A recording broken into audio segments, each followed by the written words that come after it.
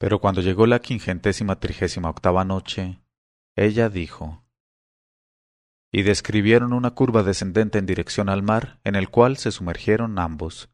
Y Saleh quiso enseñar primero a su sobrino su morada submarina, a fin de que la reina langosta pudiese recibir en su casa al hijo de su hija, y de que las primas de Flor de Granada tuviesen la alegría de ver de nuevo en su casa a su pariente. Y no fue mucho el tiempo que invirtieron en llegar, y el príncipe Saleh introdujo enseguida a Sonrisa de Luna en el aposento de la abuela. Precisamente entonces estaba la reina langosta sentada en medio de sus parientes las jóvenes, y en cuanto vio entrar a Sonrisa de Luna le reconoció y estornudó de gusto. Y Sonrisa de Luna acercóse a ella y le besó la mano, y besó la mano de sus parientes, y todas le besaron con emoción, lanzando agudos gritos de alegría. Y la abuela le hizo sentarse al lado suyo, y le besó entre los dos ojos, y le dijo: «Oh bendita llegada, oh día de leche, tú iluminas la morada, oh hijo mío. ¿Cómo está tu madre, Flor de Granada?» El joven contestó: «Goza de excelente salud y de dicha perfecta, y me encarga que os transmita sus alemas a ti y a las hijas de su tío». Eso fue lo que dijo, pero no era verdad, puesto que partió sin despedirse de su madre. En tanto, mientras Sonrisa de Luna se alejaba con sus parientes que le llevaron consigo para enseñarle todas las maravillas de su palacio, el príncipe Saleh se apresuró a poner a su madre al corriente del amor que le había entrado por la oreja a su sobrino y se había apoderado de su corazón, sólo con el relato de los encantos de la princesa Gema, hija del rey Salamandra. Y le contó la aventura, desde el principio hasta el fin, y añadió: «Y no ha venido aquí conmigo más que para pedírsela en matrimonio a su padre». Cuando la abuela del rey Sonrisa de Luna oyó estas palabras de Saleh, hubo de llegar al límite de la indignación contra su hijo y le reprochó violentamente que no tomara bastantes precauciones para hablar de la princesa Gema en presencia de Sonrisa de Luna, y le dijo: «Ya sabes, sin embargo, qué hombre tan violento, tan lleno de arrogancia y de estupidez es el rey Salamandra, y con qué avaricia guarda a su hija, que ya se la ha rehusado a tantos príncipes y jóvenes. ¿Y te atreves a ponernos en una situación humillante ante él, obligándonos a hacerle una petición que rechazará sin duda?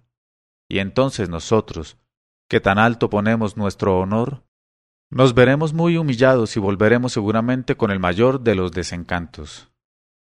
En verdad, hijo mío, que en ninguna ocasión y de ninguna manera debiste pronunciar el nombre de esa princesa, sobre todo delante del hijo de tu hermana, aunque estuviese dormido por un narcótico». Saleh contestó: «Así es, pero la cosa ya está hecha, y el joven se halla tan enamorado de la joven que moriría si no la poseyese, según me ha afirmado. Y después de todo, ¿qué tiene esto de extraordinario? Sonrisa de Luna es tan hermoso, por lo menos como la princesa Gema, y desciende de un ilustre linaje de reyes, y él mismo es rey de un poderoso imperio terrestre, porque no es el único rey ese estúpido Salamandra. Y además, ¿qué podría éste replicar a lo que yo no respondiese cumplidamente? Me dirá que su hija es rica, y le diré que nuestro hijo es más rico, que su hija es hermosa, pero nuestro hijo es más hermoso, que su hija es de noble linaje, pero nuestro hijo es de un linaje todavía más noble, y así sucesivamente, oh madre mía, hasta que le convenza de que todo es beneficioso para él si consiente en ese matrimonio. Al fin y al cabo, yo por mi indiscreción soy el causante de esto, y justo es que me comprometa a llevarlo a buen término, aun a riesgo de que me muelan los huesos y me vea precisado a rendir el alma». Al ver que efectivamente ya no quedaba más que aquella solución, la vieja reina langosta dijo suspirando: «Cuán preferible hubiese sido, hijo mío, no suscitar nunca una cuestión tan peligrosa. Sin embargo, puesto que así lo quiso el destino, me resigno, aunque de mala gana, a permitirte marchar. Pero deja conmigo a Sonrisa de Luna hasta tu regreso, pues no quiero que se exponga antes de que sepamos nada en concreto. Márchate, pues, sin él, y sobre todo mide tus palabras, no vaya a ser que una expresión impropia enfurezca a ese rey brutal y grosero que no tiene en cuenta nada y trata a todo el mundo con el mismo desprecio». Y contestó Saleh: escucho y obedezco. Se levantó entonces y llevóse consigo 2 sacos grandes llenos de valiosos regalos destinados al rey Salamandra, y cargó aquellos 2 sacos a la espalda de 2 esclavos, y con ellos emprendió la ruta marina que conducía al palacio del rey Salamandra.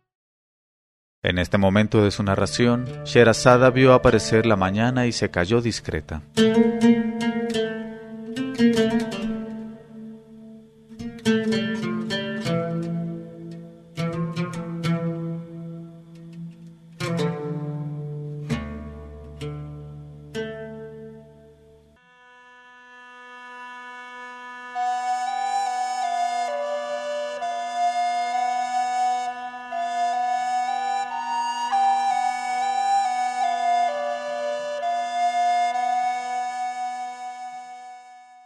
Y cuando llegó la 539ª noche, ella dijo, y con ellos emprendió la ruta marina que conducía al palacio del rey Salamandra. Al llegar al palacio, el príncipe Saleh pidió permiso para entrar a hablar al rey, y se lo concedieron, y entró en la sala donde se hallaba el rey marino Salamandra, sentado en un trono de esmeraldas y jacintos. Y Saleh formuló ante él sus deseos de paz con las maneras más escogidas, y depositó a sus pies los 2 sacos grandes, llenos de magníficos regalos que llevaban a la espalda los esclavos.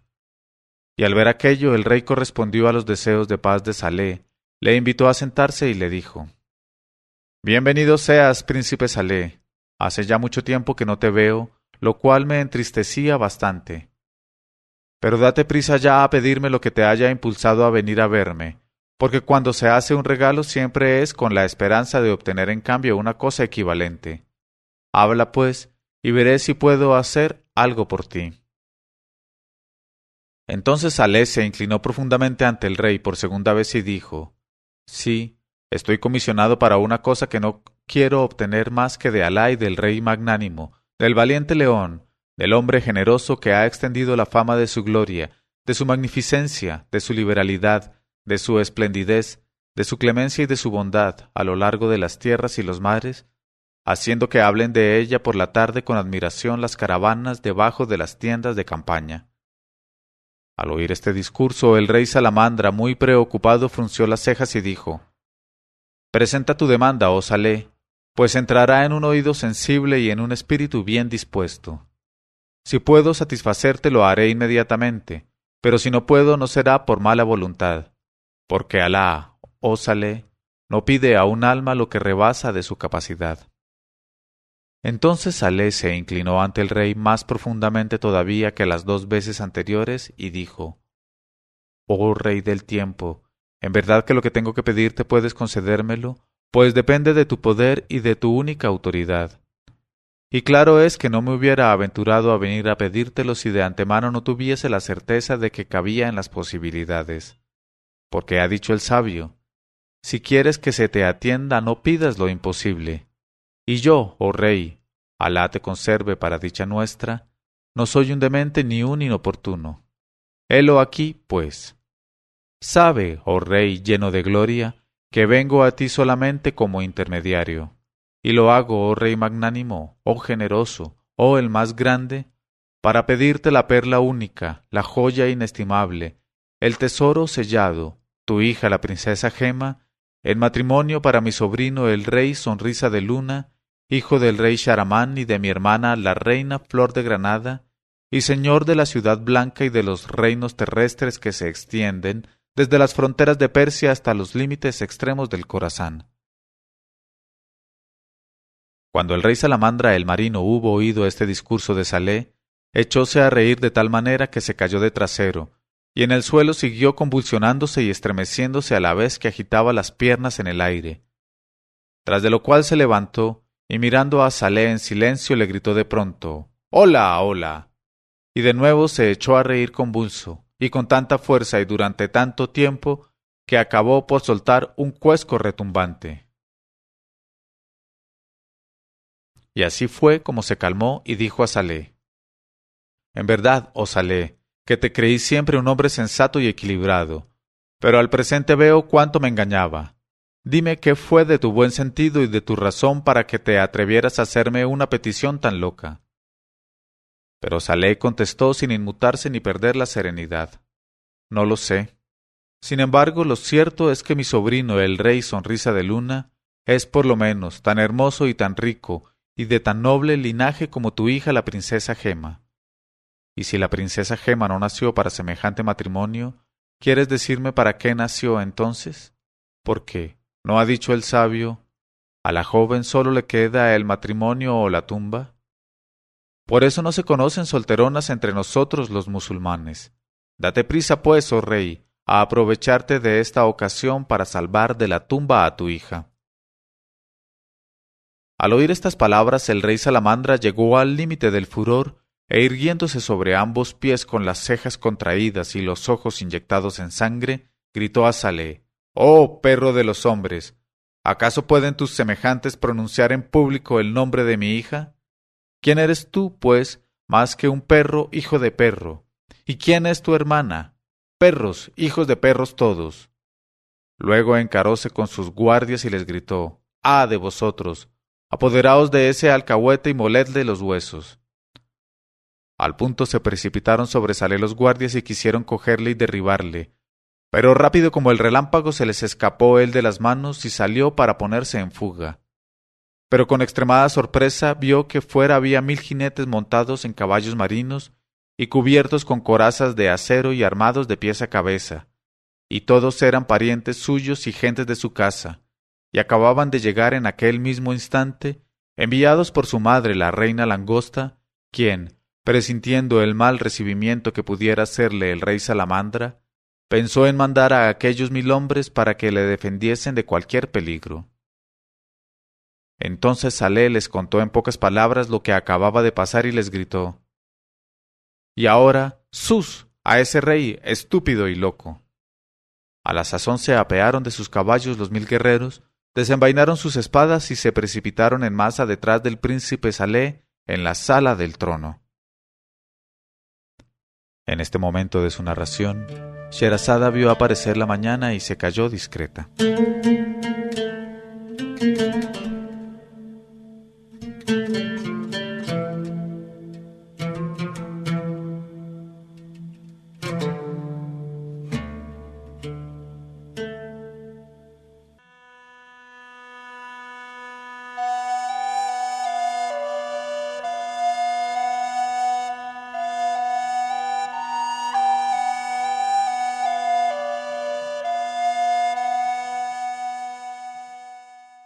Pero cuando llegó la 540ª noche, ella dijo: A la sazón se apearon de sus caballos los 1000 guerreros, desenvainaron sus alfanjes y se precipitaron en masa detrás del príncipe Saleh en la sala del trono.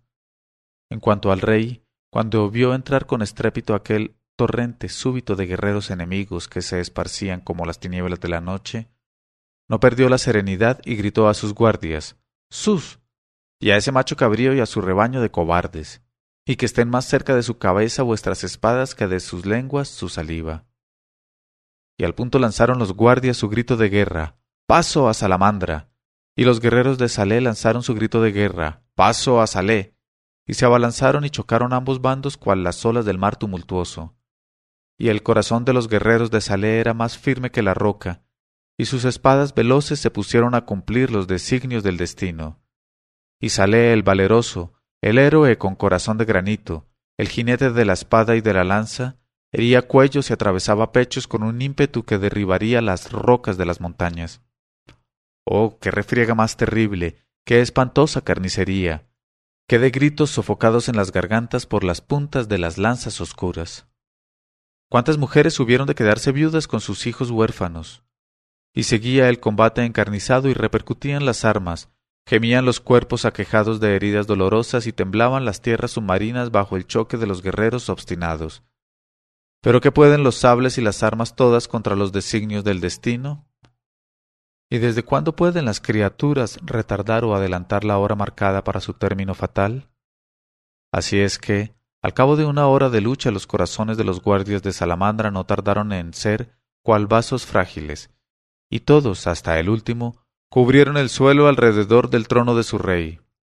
y al ver aquello, Salamandra se sintió poseído de una rabia tal que sus compañones extraordinarios que le colgaban hasta las rodillas se le encogieron hasta el ombligo, y echando espuma precipitóse contra Saleh, que hubo de recibirle con la punta de su lanza y le gritó: «Ya estás, oh pérfido y brutal, en el límite extremo del mar de la perdición». Y con un golpe retumbante le tiró al suelo y le sujetó sólidamente hasta que sus guerreros le ayudaron a cargarle de ligaduras y a atarle los brazos detrás de la espalda. Y esto en cuanto a todos ellos. Pero he aquí lo referente a la princesa Gema y a Sonrisa de Luna. Desde que oyó los primeros ruidos de la batalla que se libraba en el palacio, la princesa Gema había huido enloquecida con una de sus servidoras llamada Mirta, y atravesando las regiones marinas, había subido a la superficie del agua, continuando en su carrera hasta que tocó en una isla desierta donde hubo de refugiarse, ocultándose en la copa de un árbol grande y frondoso. Y su servidora Mirta la imitó y se ocultó también en la copa de otro árbol al que había trepado. Pero quiso el destino que ocurriese lo propio en el palacio de la reina Langosta. En efecto, los 2 esclavos que habían acompañado al príncipe Saleh al palacio de Salamandra para llevar los sacos de regalos, en cuanto empezó la batalla apresuráronse asimismo a ponerse en salvo y a correr para anunciar el peligro a la reina Langosta. Y el joven rey Sonrisa de Luna, que hubo de interrogar a los esclavos cuando llegaron, se alarmó mucho con aquellas noticias poco tranquilizadoras y se consideró como la causa principal del gran peligro que corría su tío y del trastorno producido en el imperio submarino. Así es que, como se sentía muy tímido en presencia de su abuela Langosta, no había tenido valor para presentarse a ella después de saber el peligro en que, por causa suya, se encontraba su tío el príncipe Saleh, y aprovechóse del momento en que su abuela escuchaba la relación de los esclavos para salir del fondo del mar y subir a la superficie a fin de volver junto a su madre, Flor de Granada, en la misma Ciudad Blanca.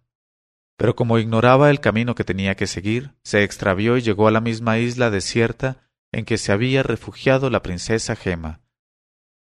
No bien tocó tierra, como se notaba fatigado por la carrera penosa que acababa de emprender, fue a echarse al pie del mismo árbol en que se hallaba la princesa Gema, y no sabía que el destino de cada hombre le acompaña por donde va, corre más deprisa que el viento, y no hay remisión para aquel a quien persigue, y no sospechaba lo que le reservaba la suerte misteriosa desde el fondo de la eternidad.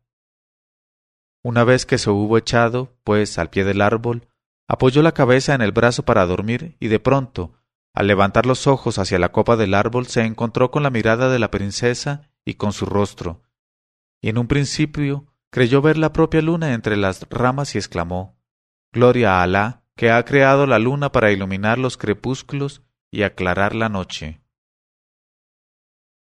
Luego, al mirar con más atención, advirtió que se trataba de una belleza humana y que la tal pertenecía a una joven cual la luna.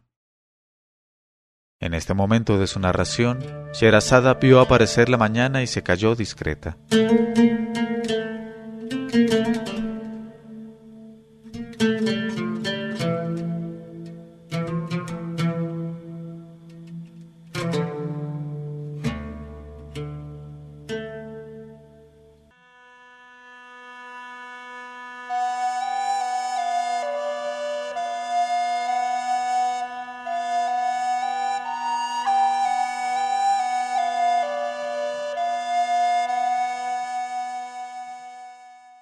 Pero cuando llegó la 541ª noche, ella dijo: advirtió que se trataba de una belleza humana y que la tal pertenecía a una joven cual la luna. Por Alá, voy a subir enseguida a alcanzarla y a preguntarle su nombre, porque se parece de un modo asombroso al retrato admirable que de la princesa Gema me hizo mi tío Saleh. Y quién sabe si no será ella misma. Quizá emprendiera la fuga desde el palacio de su padre en cuanto comenzó el combate. Y en extremo emocionado saltó sobre sus pies y erguido bajo el árbol, alzó los ojos hacia la joven y le dijo: «Oh cima suprema de todo deseo, ¿quién eres y por qué motivo te encuentras en esta isla y en la copa de este árbol?» Entonces inclinóse un poco la princesa hacia el hermoso joven y le sonrió y dijo con una voz cantarina como el agua: «Oh joven encantador, oh hermosísimo, yo soy la princesa Gema, hija del rey Salamandra el Marino, y estoy aquí porque he huido de mi patria, y de las moradas de mi patria, y de mi padre y de mi familia, para escapar a la triste suerte de los vencidos, porque a esta hora el príncipe Saleh ha debido reducir a la esclavitud a mi padre después de exterminar a todos sus guardias, y debe estar buscándome por todo el palacio. ¡Ay, ay! ¡Qué duro será el lejano destierro de los míos! ¡Qué desgraciada suerte la de mi padre el rey! ¡Ay, ay! Y de sus hermosos ojos cayeron gruesas lágrimas sobre el rostro de Sonrisa de Luna, que alzó los brazos con un ademán de emoción y sorpresa y acabó por exclamar: «Oh princesa Gema, alma de mi alma, oh ensueño de mis noches sin sueño, baja de este árbol, por favor, pues soy el rey Sonrisa de Luna, hijo de Flor de Granada, la reina oriunda del mar como tú. Oh, baja porque soy el que asesinaron tus ojos, el esclavo cautivo de tu belleza». Y exclamó entusiasmada la joven: «Ya Alá, oh mi señor, con que eres tú el hermoso Sonrisa de Luna, sobrino de Saleh e hijo de la reina Flor de Granada». El joven dijo: «Claro que sí, pero te ruego que bajes». Ella dijo: «Oh, qué poco acertado estuvo mi padre al rehusar para su hija un esposo como tú. ¿Qué más podía desear, oh querido mío? No te enfades por la negativa irreflexiva de mi padre, pues te amo yo. Y si tú me amas un poco, yo te amo una inmensidad. Desde que te vi, el amor que por mí sientes se albergó en mi hígado y me ha convertido en víctima de tu hermosura». Y después de pronunciar estas palabras se deslizó a lo largo del árbol hasta caer en brazos de Sonrisa de Luna, que la apretó contra su pecho en el límite del júbilo, y la devoró a besos dados por todas partes, mientras ella le devolvía cada caricia y cada movimiento. Y con aquel contacto delicioso, sintió Sonrisa de Luna que cantaban todos los pájaros de su alma y exclamó: «Oh soberana de mi corazón, oh princesa Gema tan deseada, por quien también abandoné en verdad mi reino, mi madre y el palacio de mis padres. Mi tío Saleh apenas me detalló la cuarta parte de tus encantos, siendo insospechables para mí las otras 3/4 partes. Y no pesó en presencia mía más que 1 quilate de los 24 quilates de tu belleza, oh toda de oro». Habiendo dicho estas palabras, siguió cubriéndola de besos y acariciándola de 1000 maneras. Luego, abrazándose de deseos por deleitarse al fin con aquella grupa de bendiciones, deslizó su mano hacia las borlas del cordón, y cual si quisiera ayudarle en esta operación, se levantó la joven, alejóse algunos pasos, y de repente extendió la mano rectamente en dirección a él, y escupiéndole en el rostro seco le gritó: «Oh terrestre, abandona la forma humana y conviértete en un pajarraco blanco con el pico y las patas rojos». Y al punto, Sonrisa de Luna, en el límite de la estupefacción, quedó transformado en un pájaro de plumas blancas, de alas pesadas e incapaces de volar, y con pico y patas rojos. Y se puso a mirar a la joven con lágrimas en los ojos. Entonces la princesa Gema llamó a su servidora Mirta y le dijo: «Coge a este pájaro, que es el sobrino del mayor enemigo de mi padre, de ese Saleh el alcahuete que combatió a mi padre, y llévale a la isla seca, que no está lejos de aquí, a fin de que muera de sed y de hambre». En este momento de su narración, Sherazada vio aparecer la mañana y se calló discretamente.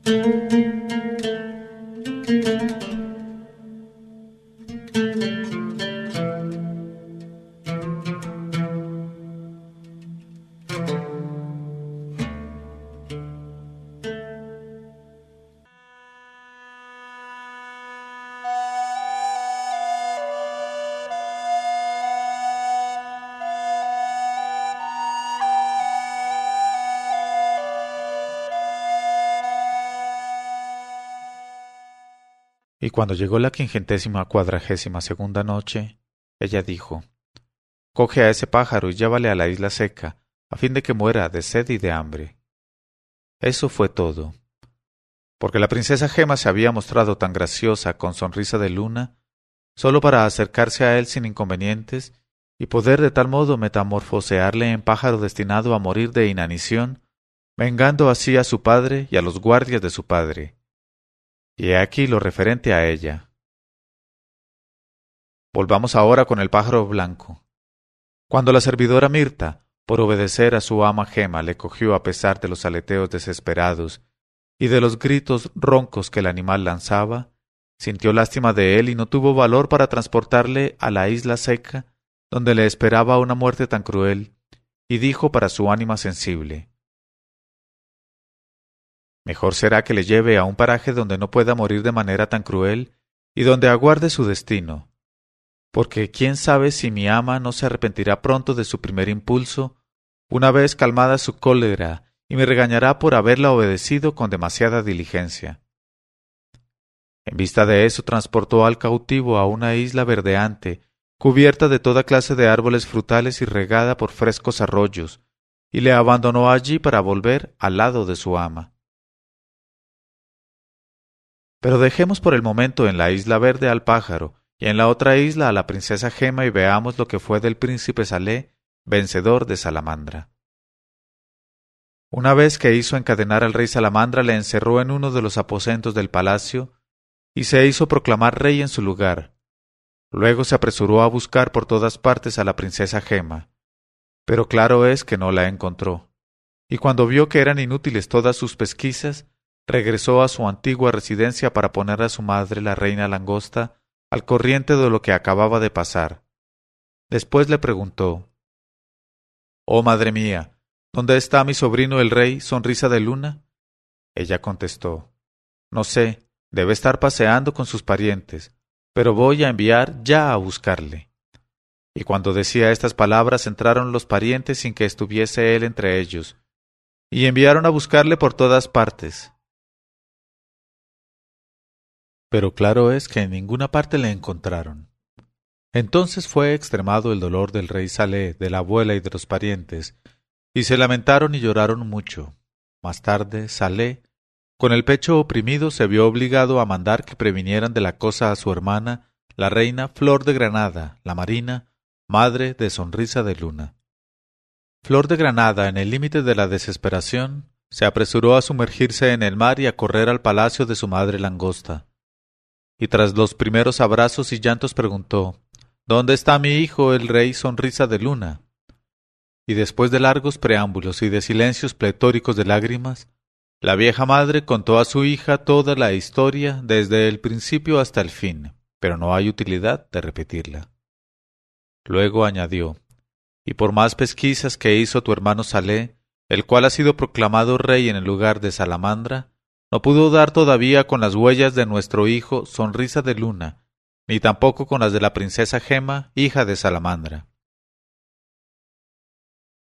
Cuando Flor de Granada hubo oído estas palabras, el mundo se ennegreció ante ella, y la desolación entró en su corazón, y los sollozos de la desesperación la sacudieron toda, y durante largo tiempo no se oyeron en el palacio submarino más que los gritos de duelo de las mujeres e hipos de dolor. Pero pronto hubo que pensar en remediar un estado de cosas tan anormal y desolador. Así es que la abuela fue la primera que secó sus lágrimas y dijo: «Hija mía, no te entristezcas con exceso el alma por esta aventura, pues no hay razón para que tu hermano no encuentre por fin a tu hijo Sonrisa de Luna.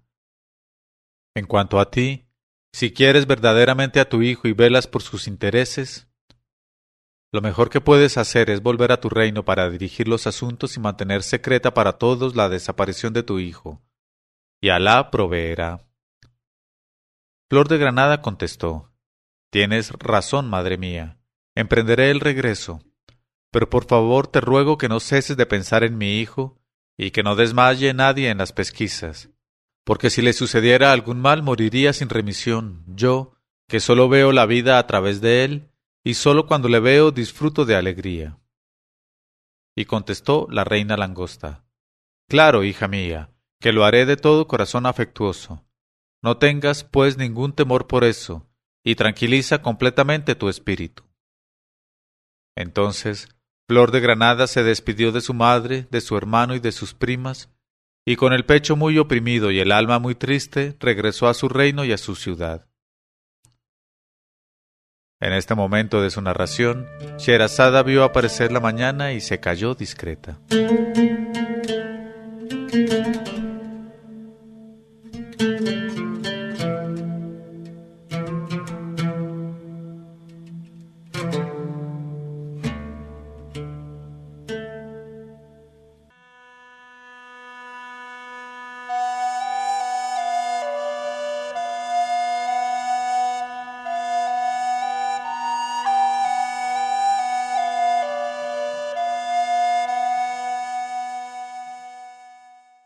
Pero cuando llegó la 543ª noche, ella dijo: regresó a su reino y a su ciudad. Pero volvamos ahora a la isla verdeante donde la joven Mirta, la de alma sensible, depositó a Sonrisa de Luna transformado por la princesa Gema en pájaro blanco con pico y patas rojos. Cuando el pájaro Sonrisa de Luna se vio abandonado por la caritativa Mirta, se echó a llorar copiosamente. Luego, como tenía hambre y sed, se puso a comer frutas y a beber agua corriente, pensando siempre en su mala suerte y asombrándose de verse convertido en pájaro. Y por más que intentó servirse de sus alas para volar, no pudieron sostenerle en el aire porque era muy grande y muy pesado, y acabó por resignarse a su destino, pensando: al fin y al cabo, ¿qué lograría con abandonar esta isla si no sé a dónde dirigirme, ni nadie podrá reconocer bajo mi apariencia de pájaro al rey que hay dentro de mí? Y continuó viviendo tristemente en la isla, y por la noche se encaramaba a un árbol para dormir. Y he aquí que un día en que se paseaba desolado con sus patas y cabizbajo de tantas preocupaciones como tenía, le divisó un pajarero que iba a tender sus redes de caza en la isla.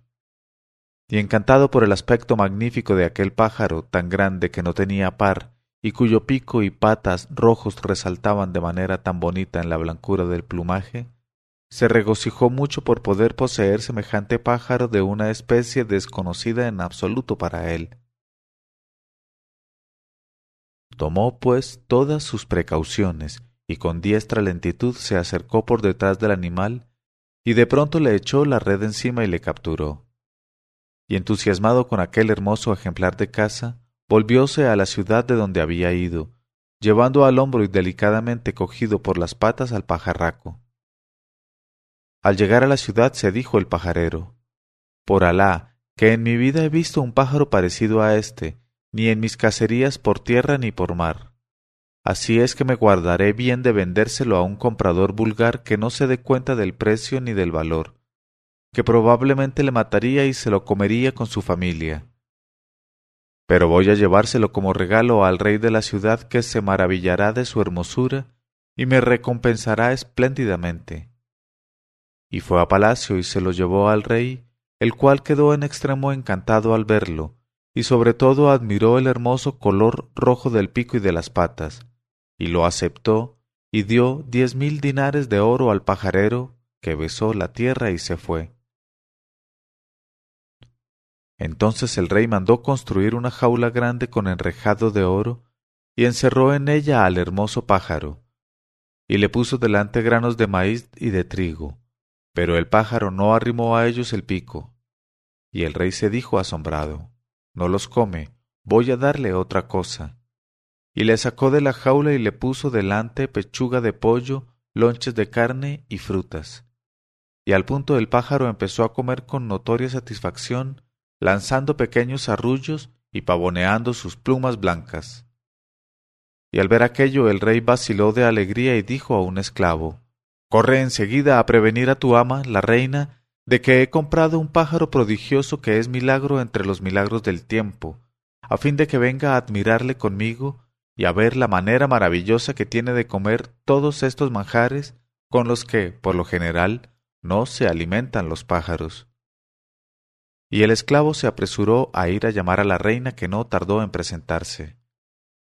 Pero cuando hubo divisado al pájaro, la reina se cubrió inmediatamente el rostro con un velo, y retrocedió hacia la puerta y quiso salir indignada. Y corrió tras ella el rey, y le preguntó, reteniéndola por el velo, ¿por qué te cubres el rostro si no estamos aquí más que yo, tu esposo, los eunucos y las servidoras? Ella contestó, Oh rey, has de saber que ese pájaro no es un pájaro, sino un hombre como tú, y no es otro que el rey Sonrisa de Luna, hijo de Sharamán y de Flor de Granada la marina, y le ha metamorfoseado así la princesa Gema, hija de Salamandra el marino, vengando con ello a su padre que fue vencido por Saleh, tío de Sonrisa de Luna. Al oír estas palabras el rey se asombró hasta el límite del asombro y hubo de exclamar, Alá confunda a la princesa Gema y le corte la mano, pero por Alá sobre ti, oh hija de mi tío, dame más detalles acerca de la cosa. Y la reina, que era la maga más insigne de su tiempo, le contó toda la historia sin omitir detalle, y prodigiosamente maravillado el rey se encaró con el pájaro y le preguntó, ¿es verdad todo eso? Y el pájaro... En este momento de su narración, Sherazada vio aparecer la mañana y se calló discreta.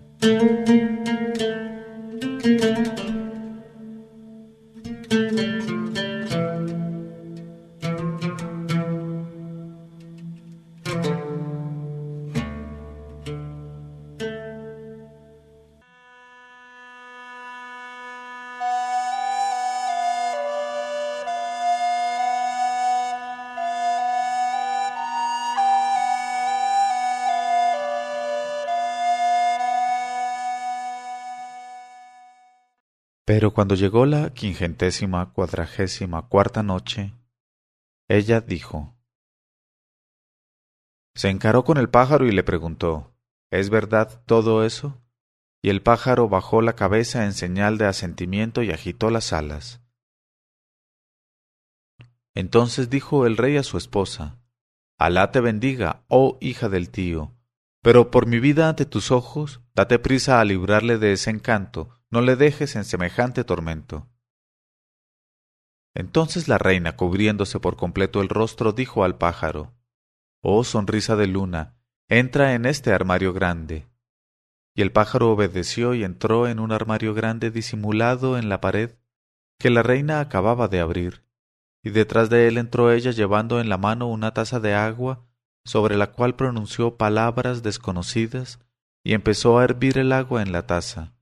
Entonces cogió ella algunas gotas, echándoselas al rostro al pájaro y diciendo, Por la virtud de los nombres mágicos y de las palabras poderosas y por la majestad de Alá el Omnipotente, Creador del cielo y de la tierra, resucitador de los muertos, fijador de términos y distribuidor de destinos, te ordeno que abandones esa forma de pájaro y recobres la que recibiste del Creador. Y al punto tembló él con un temblor, y le sacudió una sacudida y recobró su prístina forma. Y el rey maravillado vio que era un joven que no tenía igual sobre la faz de la tierra, y exclamó, Por Alá que merece el nombre de Sonrisa de Luna.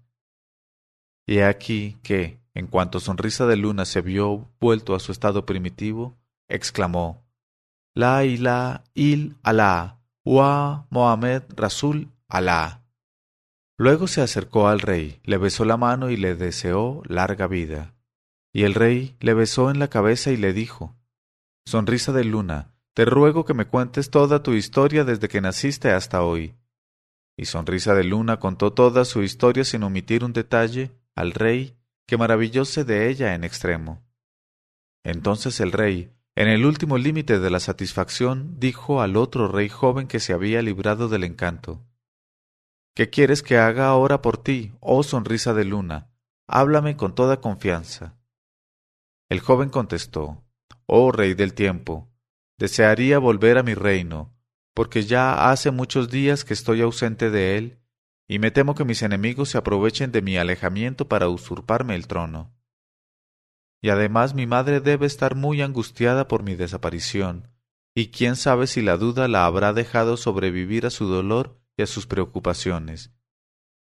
Y conmovido el rey por su belleza y conquistado por su juventud y su piedad, contestó, Escucho y obedezco, e hizo preparar inmediatamente un navío con sus provisiones, sus aparejos, sus marineros y su capitán, en cuya nave se embarcó Sonrisa de Luna después de los deseos propios del adiós y de dar gracias, confiando en su destino. Pero desde lo invisible este destino le reservaba otras aventuras todavía. Efectivamente, 5 días después de la partida, se alzó una tempestad furiosa que desamparó y rompió el navío contra una costa abrupta, y sólo Sonrisa de Luna, a causa de su impermeabilidad, pudo salvarse a nado y ganar tierra firme. Y vio a lo lejos brotar una ciudad cual una paloma muy blanca, que dominaba el mar desde la cima de una montaña, y de pronto vio bajar de aquella montaña y acercarse a él a galope furioso con una rapidez de huracán, caballos, mulos y asnos innumerables como los granos de arena, y se detuvo en torno suyo aquella tropa galopante y encabritada, y todos los asnos, con los caballos y los mulos, se pusieron a hacerle con la cabeza señas evidentes que significaban «Vuélvete por donde has venido». Pero como él se obstinaba en permanecer allí, los caballos empezaron a relinchar, y los mulos empezaron a resoplar, y los asnos empezaron a rebuznar. Pero eran los suyos relinchos, resoplidos y rebuznos de dolor y de desesperación. Y algunos hasta se pusieron a llorar resollando de un modo que no dejaba lugar a dudas, y empujaban con el hocico delicadamente a Sonrisa de Luna, que no quería retornar al agua. Luego, como en vez de volver sobre sus pasos se adelantaba el joven hacia la ciudad, los cuadrúpedos se pusieron en marcha unos delante de él y otros detrás de él, formándole una especie de cortejo fúnebre que resultaba más impresionante porque Sonrisa de Luna creía percibir en los gritos que daban como una vaga salmodia en lengua árabe y que se parecía a la que recitan ante los muertos los lectores del Corán. En este momento de su narración, Sherazada vio aparecer la mañana y se calló discreta.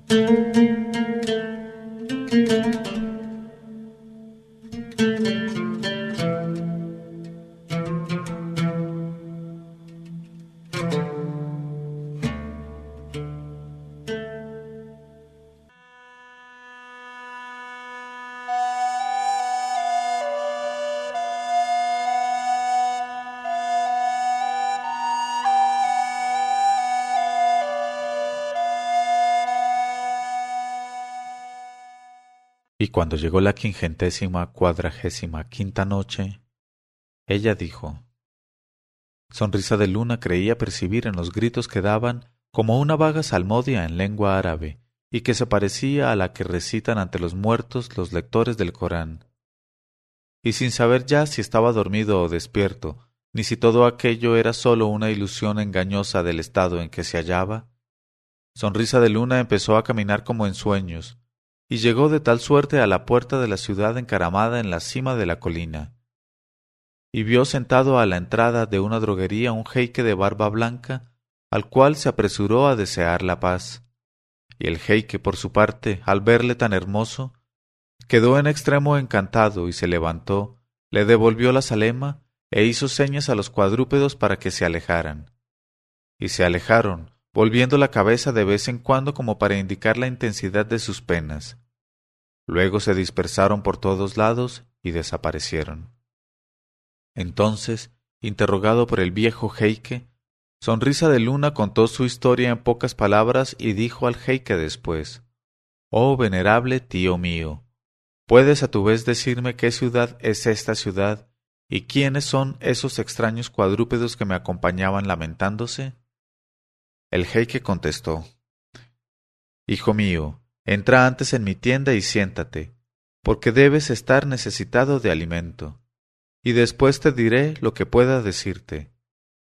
Y le hizo entrar y sentarse en un diván al extremo de la tienda, y le llevó de comer y de beber, y cuando se hubo refrigerado y refrescado, le besó entre los ojos y le dijo: «Da gracias, oh hijo mío, a Alá, que te hizo encontrarte conmigo antes de que te viera la reina de aquí. Si no te dije nada hasta ahora fue porque temía turbarte e impedirte así que comieras con gusto. Pues has de saber que esta ciudad se llama la ciudad de los encantamientos, y que la que aquí reina se llama la reina Almanac. Es una maga formidable, una verdadera cheitana, y he aquí que el deseo la abraza sin cesar, y cada vez que encuentra a un extranjero joven, fuerte y hermoso, que desembarca en esta isla, le seduce y se hace cabalgar y copular muchas veces por él durante 40 días y 40 noches. Pero como al cabo de ese tiempo le ha agotado completamente, le metamorfosea en animal, y como, bajo esta nueva forma de animal, recupera él fuerzas nuevas y potentes virtudes, se metamorfosea ella misma a su antojo cada vez en el animal que le conviene, yegua o burra, y se hace copular así por el asno o el caballo una cantidad innumerable de veces, tras de lo cual recobra su forma humana para tener nuevos amantes y nuevas víctimas entre los jóvenes hermosos que encuentra. Y a veces en las noches de sus deseos extremados, ocurre que se hace cabalgar sucesivamente hasta que llega la mañana por todos los cuadrúpedos de la isla, y así pasa su vida.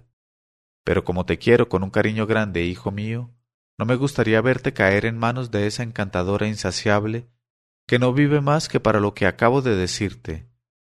Y como sin duda eres el más hermoso de todos los jóvenes que han desembarcado en esta isla, ¿quién sabe lo que sucedería si te advirtiese la reina Almanac?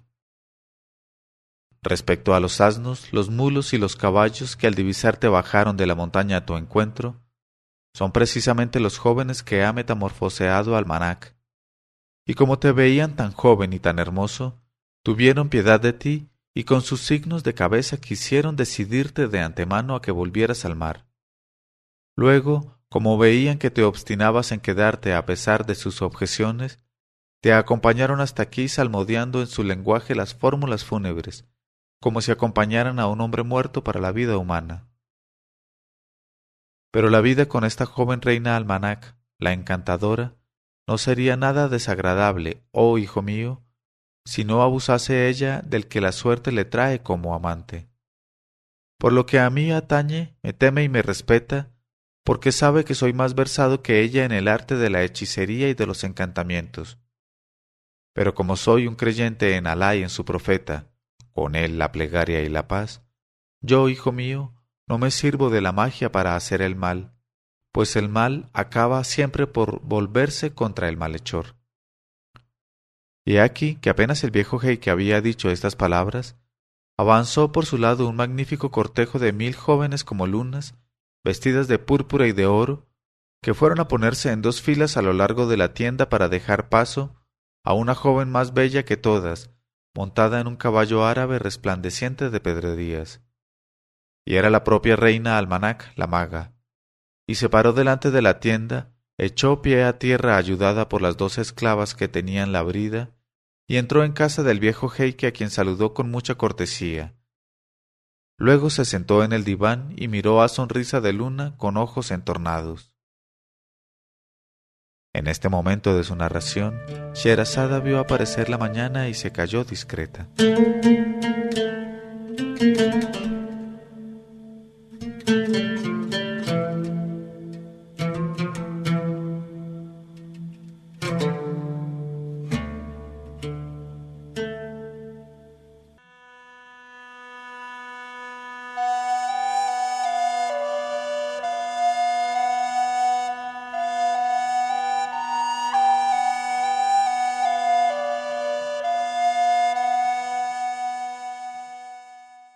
Y cuando llegó la 546ª noche, ella dijo.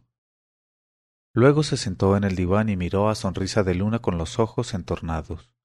¡Y qué mirada! Larga, perforadora, ardorosa y relampagueante. Y Sonrisa de Luna se sintió como atravesado por una azagaya o abrazado por un carbón ardiendo. Y la joven reina se encaró con el jeique y le dijo, «Oh jeique Abderramán, ¿de dónde has sacado semejante joven?» El jeique contestó, «Es hijo de mi hermano, acaba de llegar de viaje a casa». Ella dijo, «Es muy hermoso, oh jeique. ¿Querrías prestármele solamente por una noche?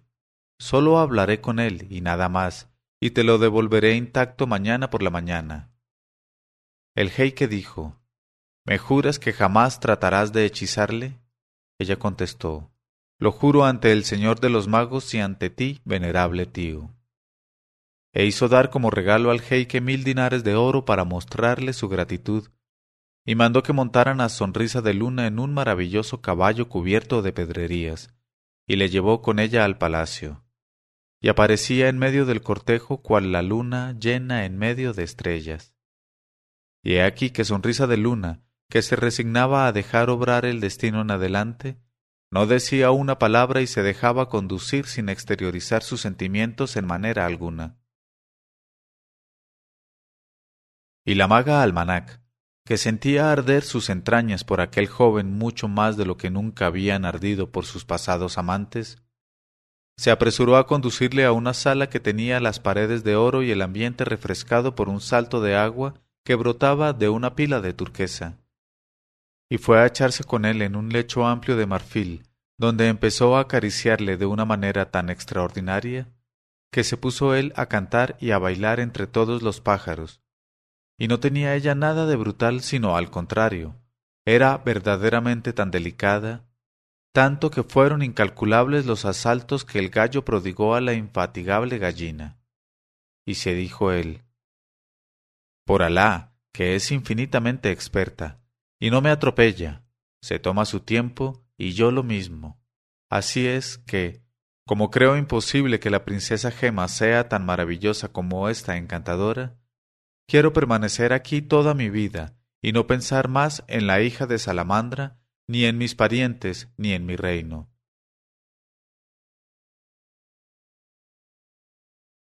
Y el hecho fue que permaneció allí 40 días y 40 noches, pasando todo su tiempo con la joven maga, entre festines, bailes, cantos, caricias, movimientos, asaltos, copulaciones y otras cosas análogas en el límite del placer y del júbilo.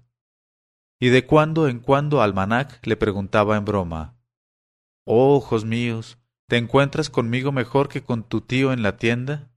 Y contestaba él: «Por Alá, oh mi señora, mi tío es un pobre vendedor de drogas, pero tú eres la propia triaca». Y he aquí que, estando en la 40ª noche, la maga Almanac, tras un número infinito de asaltos con Sonrisa de Luna, parecía más agitada que de costumbre y se echó a dormir. Pero hacia la medianoche, Sonrisa de Luna, que fingía dormir, la vio levantarse del lecho con el rostro encendido, y se puso ella en medio de la sala y cogió de una bandeja de cobre un puñado de granos de cebada que arrojó al agua de la pila. Y al cabo de unos instantes germinaron los granos de cebada y salieron del agua sus tallos, y maduraron y se doraron sus espigas. Entonces la maga recogió los granos nuevos, los machacó en un mortero de mármol, los mezcló con ciertos polvos que fue sacando de diferentes cajas, e hizo con ello una pasta redonda como una torta. Luego puso el pastel preparado de aquella manera en la lumbre de una estufilla y lo coció lentamente. Entonces lo retiró del fuego, lo envolvió en una servilleta y fue a ocultarlo en un armario, tras de lo cual volvió a acostarse en el lecho al lado de Sonrisa de Luna y se durmió. Pero por la mañana, Sonrisa de Luna, que desde que entró en el palacio de la maga se había olvidado del viejo jeique Abderramán, se acordó de él a tiempo y pensó en la necesidad de ir en su busca para ponerle al corriente de lo que había visto hacer Almanaj durante la noche. Y fue a la tienda del jeique, que se alegró mucho de verle, le besó con efusión y le hizo sentarse y le dijo: «Creo, hijo mío, que no habrás tenido queja de la maga Almanac, por muy infiel que sea». El joven contestó: «Por Alá, mi buen tío, me ha tratado todo este tiempo con mucha delicadeza y no me ha atropellado lo más mínimo. Pero esta noche la sentí levantarse y al verla con el rostro encendido fingí que dormía y la he visto hacer cosas que me inducen a temerlo todo de ella.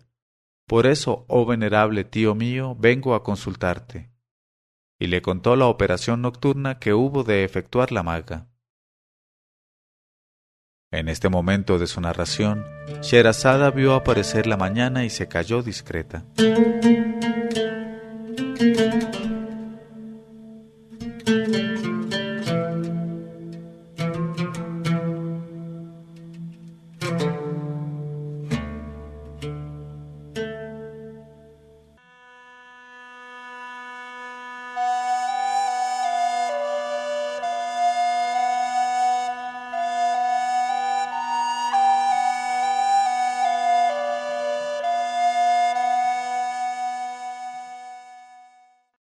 Y cuando llegó la 547ª noche, ella dijo,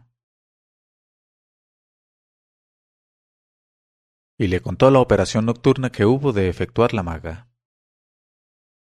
Al oír estas palabras, el jeique Abderramán sintió gran cólera y exclamó, «¡Ah, maldita, maldita pérfida, perjura, que no quiere cumplir su juramento! Nada por lo visto la corregirá de su magia funesta».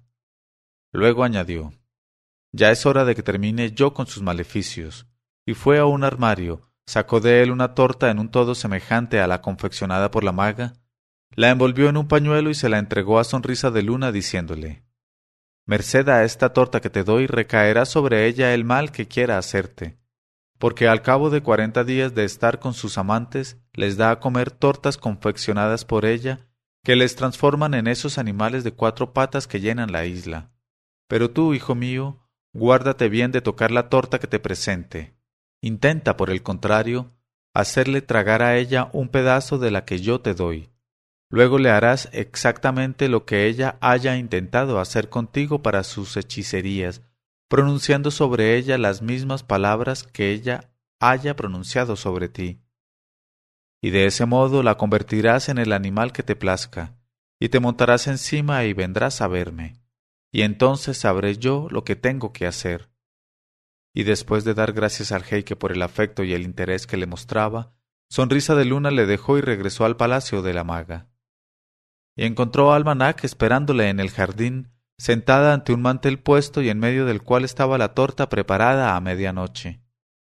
Y al quejársele ella por su ausencia, dijo él, «Oh, dueña mía, como hacía tiempo que no veía a mi tío, he ido a visitarle, y me ha recibido efusivamente y me ha dado de comer, y entre otras cosas excelentes me ha dado pasteles tan deliciosos que no he podido por menos de traerte uno para que lo pruebes». Y sacó el pequeño envoltorio, desenvolvió el pastel y la dio a comer un pedazo, y para no desairarle, Almanac partió el pastel y cogió un pedazo tragándoselo. Luego ofreció a su vez del suyo a Sonrisa de Luna, quien para no desairarla, cogió un pedazo pero lo dejó caer por la abertura de su traje fingiendo que se lo tragaba.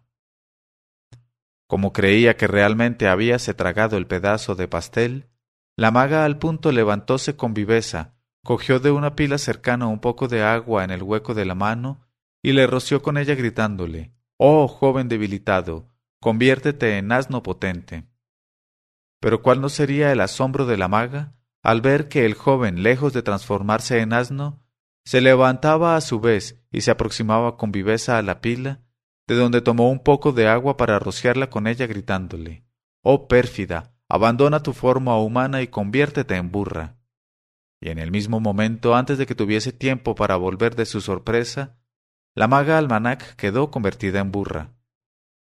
Y Sonrisa de Luna montó en ella y se apresuró a ir en busca del jeique Abderramán, al cual contó lo que acababa de pasar. Luego le entregó la burra que se mostraba reacia a ello.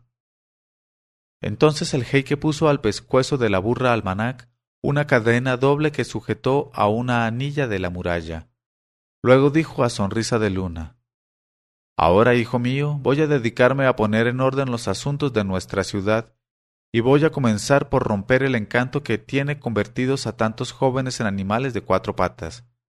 Pero antes, aunque me cueste mucho trabajo separarme de ti, quiero hacerte regresar a tu reino para que cesen las inquietudes de tu madre y de tus súbditos.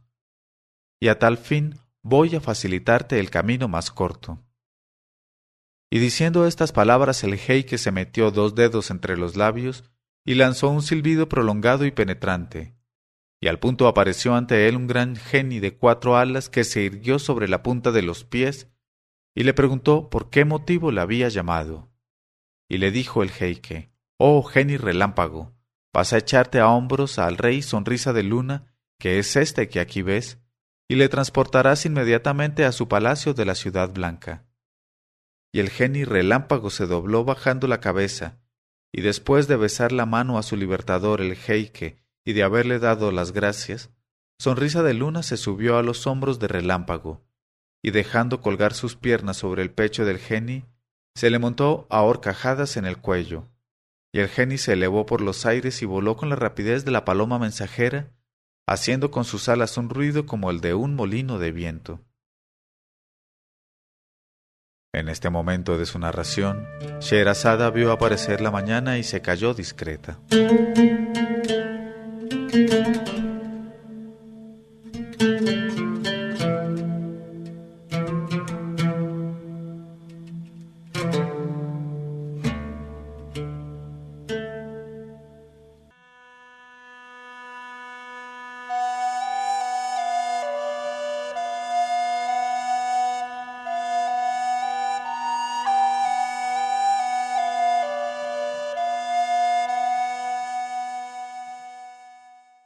Y cuando llegó la 548ª noche, ella dijo, haciendo con sus alas un ruido como el de un molino de viento.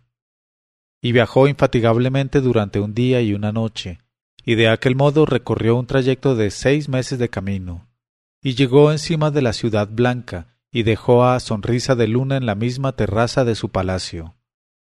Luego desapareció, y Sonrisa de Luna, con el corazón derretido al sentir el soplo de la brisa de su patria, se apresuró a bajar al aposento que, desde que desapareció él, habitaba a su madre Flor de Granada llorando en silencio y llevando en su alma el duelo secretamente para no traicionarse y tentar con ello a los usurpadores.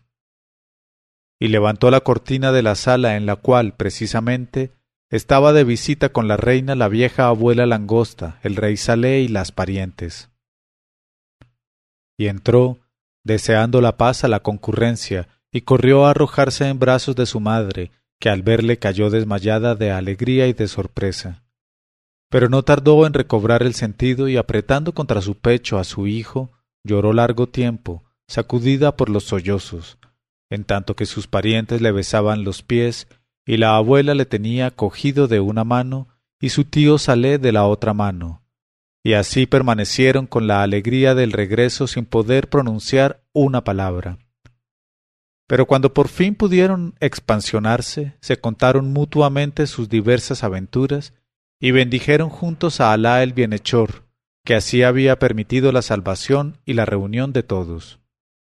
Tras de lo cual, Sonrisa de Luna se encaró con su madre y su abuela y les dijo, «Ya no tengo que hacer más que casarme, y persisto en querer casarme solo con la princesa Gema, hija de Salamandra, porque es, en verdad, una verdadera gema como indica su nombre».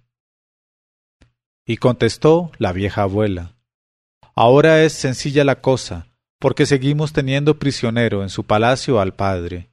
Y al punto mandó a buscar a Salamandra, al cual hicieron entrar los esclavos encadenado de manos y pies.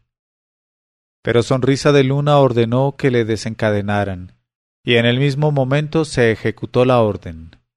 Entonces Sonrisa de Luna acercóse a Salamandra, y después de excusarse por haber sido toda la causa de los males que le sobrevinieron, le cogió la mano, besándosela con respeto, y dijo, «Oh rey Salamandra, ya no es un intermediario quien te pide que le hagas el honor de tu alianza, sino yo mismo, Sonrisa de Luna, rey de la ciudad blanca y del mayor imperio terrestre, quien te besa las manos y te pide en matrimonio a tu hija Gema. Y si no quieres concedérmela, moriré. Y si aceptas, no solamente volverás a ser rey de tu reino, sino que yo mismo seré tu esclavo». Al oír estas palabras, Salamandra besó a Sonrisa de Luna y le dijo, «En verdad, oh Sonrisa de Luna, que ninguno se merece a mi hija mejor que tú. Además, como está ella sometida a mi autoridad, aceptará de buen grado. De modo que mandaré a buscarla en la isla donde está refugiada desde que se me ha desposeído del trono». Y diciendo estas palabras hizo llegar del mar a un emisario, al cual encargó que fuera inmediatamente en busca de la princesa a la isla y la trajera sin tardanza. Y desapareció el emisario y no tardó en volver con la princesa Gema y su servidora Mirta. Entonces el rey Salamandra empezó por besar a su hija, luego se la presentó a la vieja reina Langosta y a la reina Flor de Granada, y le dijo, mostrándole con el dedo a Sonrisa de Luna, que estaba absorto de admiración. «Sabe, oh hija mía, que te he prometido a este joven rey magnánimo, a este valiente león de Sonrisa de Luna, hijo de la reina Flor de Granada la Marina, pues sin duda es el más hermoso de los hombres de su tiempo, y el más encantador, y el más poderoso, y el más alto de rango y de nobleza entre todos. De modo que me parece hecho para ti, y tú hecha para él. En este momento de su narración, Sherazada vio aparecer la mañana y se calló discreta.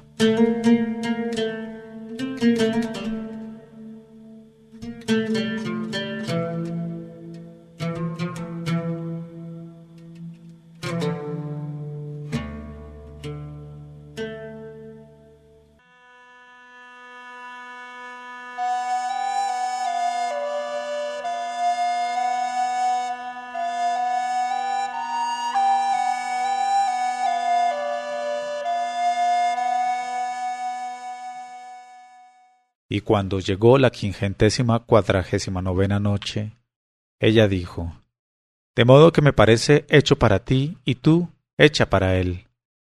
Al oír estas palabras de su padre, la princesa Gema bajó los ojos modestamente y contestó: Tus opiniones, oh padre mío, son mi norma de conducta, y tu afecto vigilante es la sombra en que me cobijo. Y puesto que tal es tu deseo, en adelante estará en mis ojos la imagen del que escogiste para mí, en mi boca su nombre y en mi corazón su morada. Cuando las parientes de Sonrisa de Luna y las demás damas presentes hubieron oído estas palabras, atronaron el palacio con sus gritos de alegría y sus lulúes penetrantes. Después, el rey Saleh y Flor de Granada mandaron llamar al cadí y a los testigos para extender el contrato de matrimonio del rey Sonrisa de Luna y la princesa Gema. Y se celebraron las nupcias con gran pompa y con tal fasto que durante la ceremonia cambiaron 9 veces de ropa a la recién casada. Por lo demás, saldrían pelos a la lengua antes de poder hablar de ello como es debido. Así pues, gloria a Alá que une entre sí las cosas bellas y no retrasa la alegría más que para otorgar la dicha. Cuando Sherazada hubo acabado de contar esta historia, se calló. Entonces exclamó la pequeña Doniazada: Oh hermana mía, qué dulces y amables y sabrosas son tus palabras, y cuán admirable es esa historia.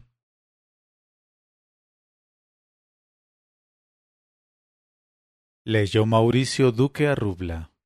1001noches.co 1001noches.co